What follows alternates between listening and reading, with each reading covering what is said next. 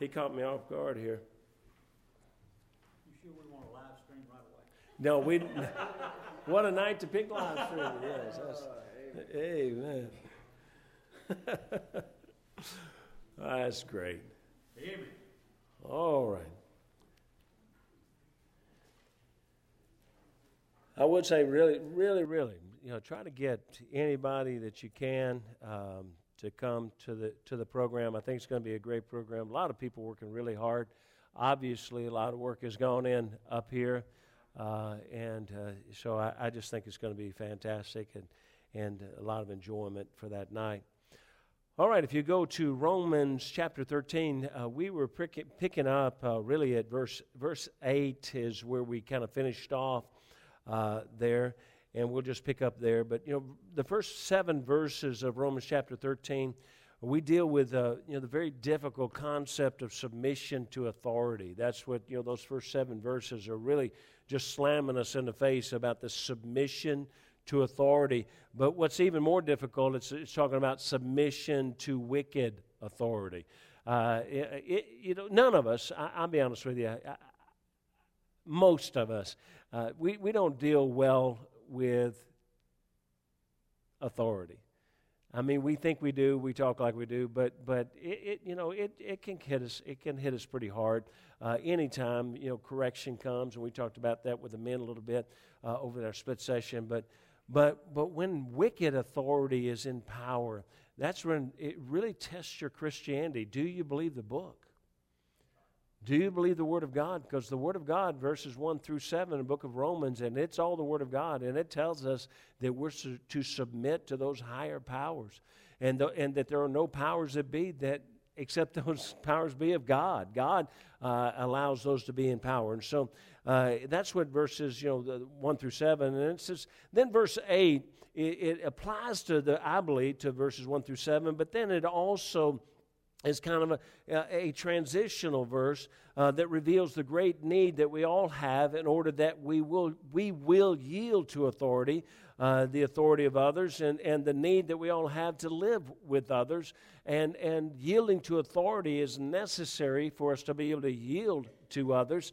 And that's what verse 8 is. And in verse 8, of course, it says, "Owe no man anything but to love one another, for he that loveth another hath fulfilled the law." And so, and now this generation, again, Mike talked about it Sunday night, but, this generation maybe more so than any, and I don't think, everything's cyclical, and so I'm sure we've been through this before throughout humanity, but in America anyway, it's so much about, just love, because love fulfills the law. The fact is that the Scripture says here that for he that loveth another hath fulfilled the law, and what it's saying is that you will do everything he has told you to do and what he's about to tell you to do. If you truly love each other, then you will do those things. It's not saying that you just say, I'm love, and now I've fulfilled everything while, I'm into every kind of sin that I can be in. No, but I still love everybody. God's saying that true love is going to be a love of obedience, and that's what this passage talks about. So submission to authority is the key to, here's really what these last few verses are going to talk about, I believe. Submission to authority is the key to any society existing without chaos. And this is what God's really going to talk about through here. He's taught us how we need to yield to our authorities, how to submit to those authorities, and He's telling us really why we have to do that. He's saying because it's all about human relationships, and that human relationships have to work well together for society to work well together. And he says love is the key to all of that blending, all of that gelling, all of that working together. And so love is the key to submission. Living by the commandments of God are also essential to a working society. And living by the commandments of God are essential to personal relationships. And this is what we're going to see in these verses real quickly. But love is the basis for all obedience to leaders, to man, to God. Love looks away from self to others. Verse 9, look at verse 9. It says, for this thou shalt not commit adultery. Now it's talking about love, and love fulfills the law. And look, if all it's just love and you don't have to worry about any of the law, then why is God going to turn right around after he says love fulfills the law and start quoting the law to you? Because it didn't do away with it. It enabled you to fulfill it. And so, thou shalt not commit adultery. Thou shalt not kill. Thou shalt not steal. Thou shalt not bear false witness. Thou shalt not covet. And if there be any other commandment, it is briefly comprehended in this saying, namely, thou shalt love thy neighbor as thyself. You see how clear it is? God's saying, look, you don't do these things, and you won't do these things if you really love everybody. But the problem is we love ourselves, and we really don't love anybody else. I'd love to just hear y'all breathe or something. It is so quiet. Okay. Now, these commands are personal. They, of course, affect you if you violate them. So, we have to understand, when God says don't do these things, yes, He's trying to help us, because if we do them, they're going to hurt us. They're going to hurt me personally. If I do any one of these things, it's going to hurt me. But what we have to also understand is that these also affect others. It affects society. It affects other people. If you violate them, you are violating the entire society that you live in. And that's what's happening in our society is that everybody just lives for themselves, so they're violating all of God's laws, and it's actually destroying the society that we live in. The violation of these listed commands greatly affect personal relationships and society as a whole. And so God said it affects you, it affects those that you're personally involved with, it affects all the society surrounding you. Now, adultery greatly affects the adulterer, but it also personally affects the one who it is committed against. It also affects the other family. It also affects our society as a whole. You have to understand, God's saying, look, how much damage you're going to do when you do something so selfish as to just simply please yourself. God's saying you're hurting everybody. Yes, you're hurting yourself, but you're hurting everybody else. The murderer. The murder affects the murderer, but also affects the one murdered, of course. It affects the family of the one murdered. It affects society. Stealing, lying, coveting. We see these prevalent in our society. The hurt and detriment is personally. It is on a personal level, but it affects all of society as a whole. We pay more for everything that we purchase because so much theft is involved. They have to put that into everything that we purchase in order. Every time you go out and buy something from Walmart, you're paying for the things that people stole from Walmart. And watch this, and the society's so crazy and theft is so prevalent that they really, in many ways, they've given up. They don't try to stop it. They just throw the price into what you're purchasing to cover it. I loved it when I was back in college and catching shoplifters. I asked them before I went to work for them, I said, do you really want me to catch them, or do you just want me there as a deterrent? And they looked at me, and again, I'll remind you that I work for Jewish owners, but they looked at me and they said, we don't care if they take a penny. You get them. And I said, you're my kind of people. And I did. I got 10 stitches in my lower lip over $1.14 wristbands. But he went to jail. He was about a 6'1" karate instructor. Now, I didn't find out until afterwards. It wasn't like he had a sign on his back saying karate instructor. But when I chased him down, he wheeled around and kicked me in the mouth. And I thought, where did that come from? And I dropped to my knees, and blood started gurgling out of my mouth and boiling out. And it looked like I had two mouths because one went open this way and the other one opened that way. And man, he took off running, and I'll be honest with you, that made me mad. And I jumped up and I caught him from behind, and he never knew I was coming this time, and I drove him head first into the pavement. That's a terrible thing. I did. And I jumped on top of him, grabbed him by his head, put my knee behind his head, grabbed his hair, pulled it back against my knee, pulled his arm behind his back, and I spit blood in the back of his head and said, "Now kick me again." And he went to jail, amen. The crazy thing is everybody, the whole store got ripped off for about 30 minutes because every employee was at the windows looking out the window watching the preacher. Hey, come watch the preacher. Now, all these things, though, would be stopped if we actually cared about somebody else rather than ourselves. If we truly loved God and loved others, for love is not about ourselves, our benefit. Love is about how others can be helped and blessed. And God says, when you really feel that way, you don't do these things. Verse 10, look at verse 10. Love worketh no ill to his neighbor. And look, those things he just listed for us, those are ill. Therefore, love is the fulfilling of law. All the previously mentioned sins greatly affect our neighbor in a negative way. Now, we're going to go down. Let's see, where are we? I don't remember where I am now. We're at verse 11, right? And that knowing this, the time that now it is high time to awake out of sleep, for now is our salvation nearer than when we believed. And I love the simplicity, to me, the simplicity of the Word of God.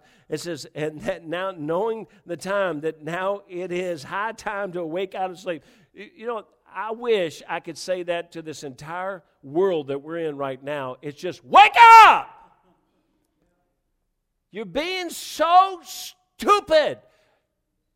Christians, living like the world, acting like the world, doing what the world does, violating everything God says, and God's saying, wake up! Don't you know that your time's running short? He looks at it and he says, and that knowing the time that now it is high time to awake out of sleep, for now is our salvation nearer than when we believed. And you say, well, wait a minute, I don't understand. Now, salvation nearer, he's talking about us being salvaged away, us being carried away, us being brought out of this mess that we're in. He said, do you understand? He said, it's nearer than when you believed. How old were you when you believed? 39. I don't know if you know this, but you're nearer to seeing the Lord than you were at 39. You're right about that. Amen? And did you know every one of us, we're nearer than we were yesterday? And that's what God's really saying. He's saying, look, he said, you know, you believed back here and you believed in me. And he said, now wake up and pay attention to what I'm telling you. Wake up and pay attention to how you live. Wake up and pay attention to what's being said here and what you're doing and how you're acting and how you're living, because you're going to face me a lot sooner than you think. That's right. Amen. Pretty simple, really. Now, if you look at verse 12, it says, the night is far spent. The day is at hand. Let us therefore cast off the works of darkness and let us put on the armor of light. Again, oh my goodness, I really do. I wish I could get this grace movement to read the Bible. And can I tell you, the fact is that many of them, the problem is their Bibles have been changed so much and read like novels so much that they don't really realize what it's saying to them. The Word of God's been changed so much it doesn't have the power to grip them. And when you live in sin, you also don't have a yielding to the Spirit of God, and the Bible is spiritually written and spiritually understood, and unless you say to the Spirit of God, teach me, what happens is it just becomes a book to read. That's right. And it does nothing to you. But God says here, he says in verse 12, the night is far spent. Again, he's warning us. You know, the Scripture says, work for the night is coming. You know, this verse and the previous verse would seemingly have direct application to today. It's time to open our eyes, to get our head out of the clouds, come to reality. If we really understood that our time is short in this life, that our deliverance from the wicked world is closer than we think and much closer than we first believed in Christ, our life is but a vapor. Verse in the scripture says, "Go to now, ye that say, today or tomorrow we will go into such a city and continue there a year, and buy and sell, and yet and get gain. Whereas you know not what shall be on the morrow. For what is your life? It is even a vapor that appeareth for a little while and then vanisheth away. For that ye ought to say, if the Lord will, we shall live and do this or that. But now ye rejoice in your boastings. All such rejoicing is evil. Therefore, to him that knoweth to do good and doeth it not, to him it is sin." You know, look what God's saying. This parallels this verse, these two verses we're just reading. The night is far spent, the day is at hand. Let us therefore cast out the works of darkness. God's saying, look, do you understand that your life is a vapor? Your time is short. So look, if you understand you're only here for a little while, do good. Because if you know to do good and you don't do good, he said that's sin. And that's why we're teaching all through the book of Romans, because it tells us how to do good. It tells us what right and wrong is. It tells us what sin is and what it's not. And again, that whole movement is so enamored with God's okay with anything. What happens is that they're just not reading these simple passages. Therefore, to him that knoweth to do good and doeth it not, to him it is sin. There is a such thing as sin. Still in 2017, there's sin. Now, and you remember he said, "For thou shalt not commit adultery," and yada, yada. All right.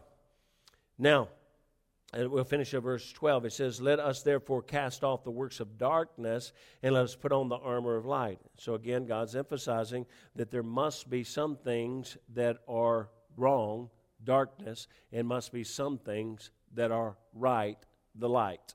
God's just making it clear. And he said, you know, a lot of people want to feel like and want to teach that there's a lot of gray area. But let me help you. There may be gray area in our mind because we just can't figure it out yet. But in God's mind, there's no gray area. That's right. It's black or white. It's right or wrong. It's good or evil. There's no in between. Well, it's sort of good, and you know, it's not really that bad. No, God doesn't think that way, and God doesn't live that way. Now, as it said, the night is far spent, the day is at hand. It's a reiteration of the fact that life is short, and each moment, each day gets shorter. So, now we've got to put on the armor of God, and that armor is the light. For Christ is the light. So, God's saying that's the difference there. I mean, it still exists. There's darkness, there's light. Verse 13, if you look at it, we're about done. It says, "Let us walk honestly as in the day, not in rioting and drunkenness, not in chambering and wantonness, not in strife and in envying." Again, there's a young man, and he's a preacher, and he is very much into the outreach where everybody is basically scantily clothed, and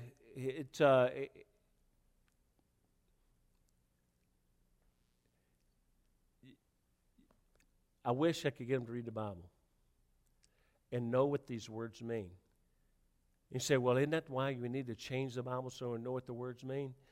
The Bibles that change these words, they don't really tell you what they mean. They change the meaning. Now, let me just go through these if I can. Rioting. Look at it, says, "Let us walk honestly." That's the first key. Honestly. It's dishonest to commit any of the things he just said about lying, cheating, stealing, adultery, murder. That's dishonest. Honestly.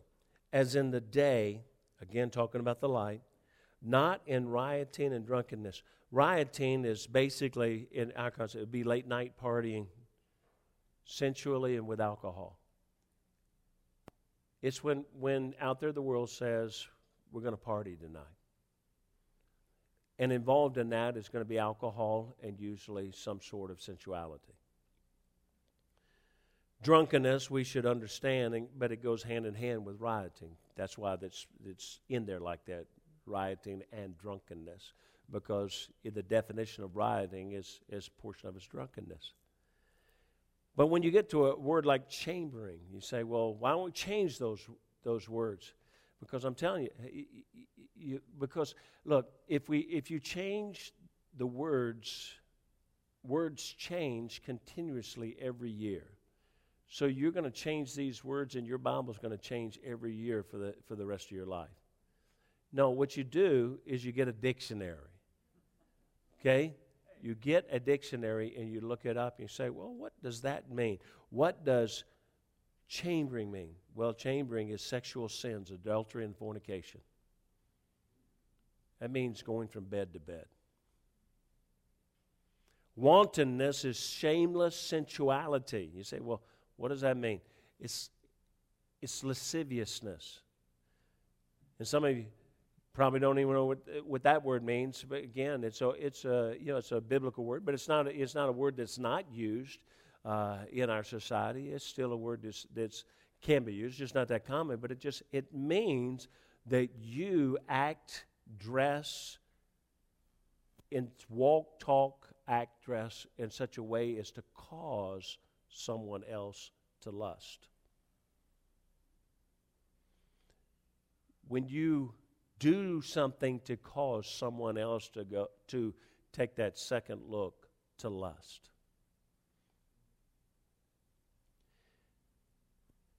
That's what wantonness, shameless sensuality. Strife. Well, when you are into rioting, drunkenness, chambering, and wantonness, guess what's going to come along with that? Strife and conflict. It's going to come.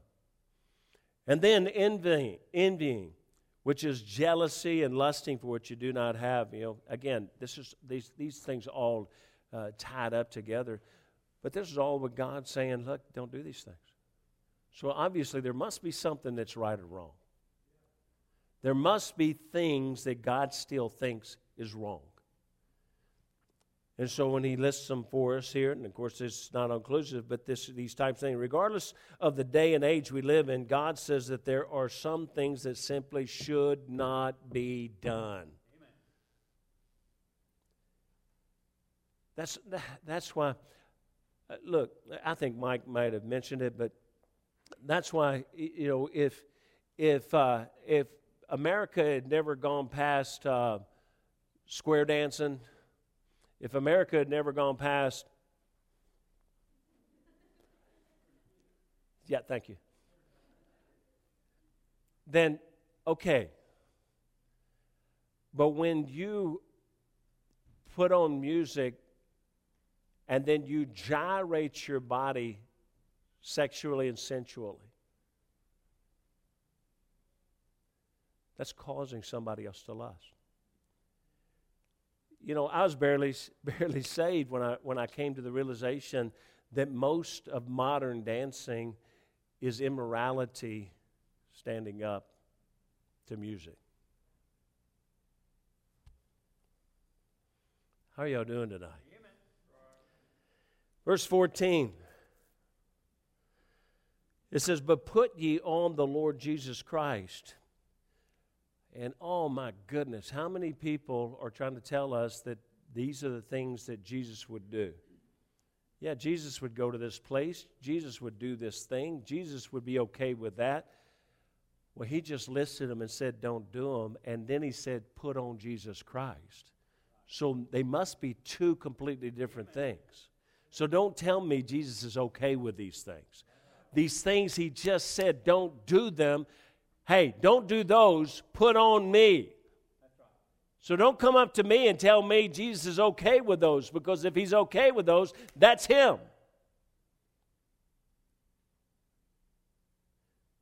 Hello? But put you on the Lord Jesus Christ and make not provision for the flesh. Make no provision. Look, God says, don't make provision for the flesh. So, look, there was a fellow years and years ago, and his ministry was beach evangelism.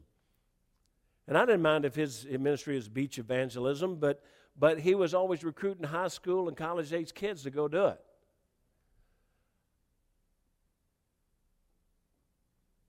Folks, there's some things that you got to go somewhere else. Some things are just stupid. To go out there on the beach and go, look, when you can go find people with clothes on and witness to them anywhere in the world. But you're going to take some teenager and put him down there with somebody about 90% naked and tell him to be okay with soul winning? Just witness. I took some boys, and we were a tour group, and we were down in Florida. We had to go to shopping at a store. Went into a store, and when we came through that store, in the store, there was a lady, scantily clad. And I came around the corner, and this boy that I was with, I won't call his name, he was like 18 years old, 19 something. He came right around me, and as I turned away, I heard him go, Abba, ha, Abba. And when I turned around, I thought the boy was going to pass out. Now, I don't think his mind was on soul winning for a few moments. Now, there's some stuff you just ought not put in your head. And that's what God's saying here. He's saying, but put you on the Lord Jesus and make not provision for the flesh. Look, we're going to have to endure some stuff because we don't know what's going to happen. I mean, we can't control everything. But you don't make provision for it. You don't put yourself in that situation. I'm pretty sure, and I almost hate to say it, but I think you were telling the kids what stores not to go to at the mall. Well, there's some that you just don't go into. Why? Because you just don't want to make provision for the flesh. There's just some place you need to avoid. Because those images and things get in your head, now you've got to get them out of there somehow. And if you don't get them out of there, you know what you've done? Look what it says here. It says, make not provision for the flesh to fulfill the lust thereof. Once you make provision for the flesh, you will fulfill the lust thereof. And lust, when it conceived, bringeth forth sin, and sin, when it's finished, bringeth forth death. Amen. So we need to put on the Lord Jesus Christ. Let this mind be in you. Have the heart of God. Have a desire for His Word. If we'll do this, we will not fulfill the lust of the flesh. When we provide for the flesh, when we try to please the flesh, we will end up fulfilling the lust that is created. That's why a very wise man said that, I can't remember what he said. I guess I must not be a wise man. What was that saying I was looking for? It just left my head here. It don't matter. Hold on. Oh, yes. Every tragedy in human character, there's a process of wicked thinking. So when somebody crashed and burned morally, it didn't just happen. There was a thought process that led to it. So, and that's when lust hath conceived and bringeth forth sin. All right, Brother Allen's going to close us in a word of prayer.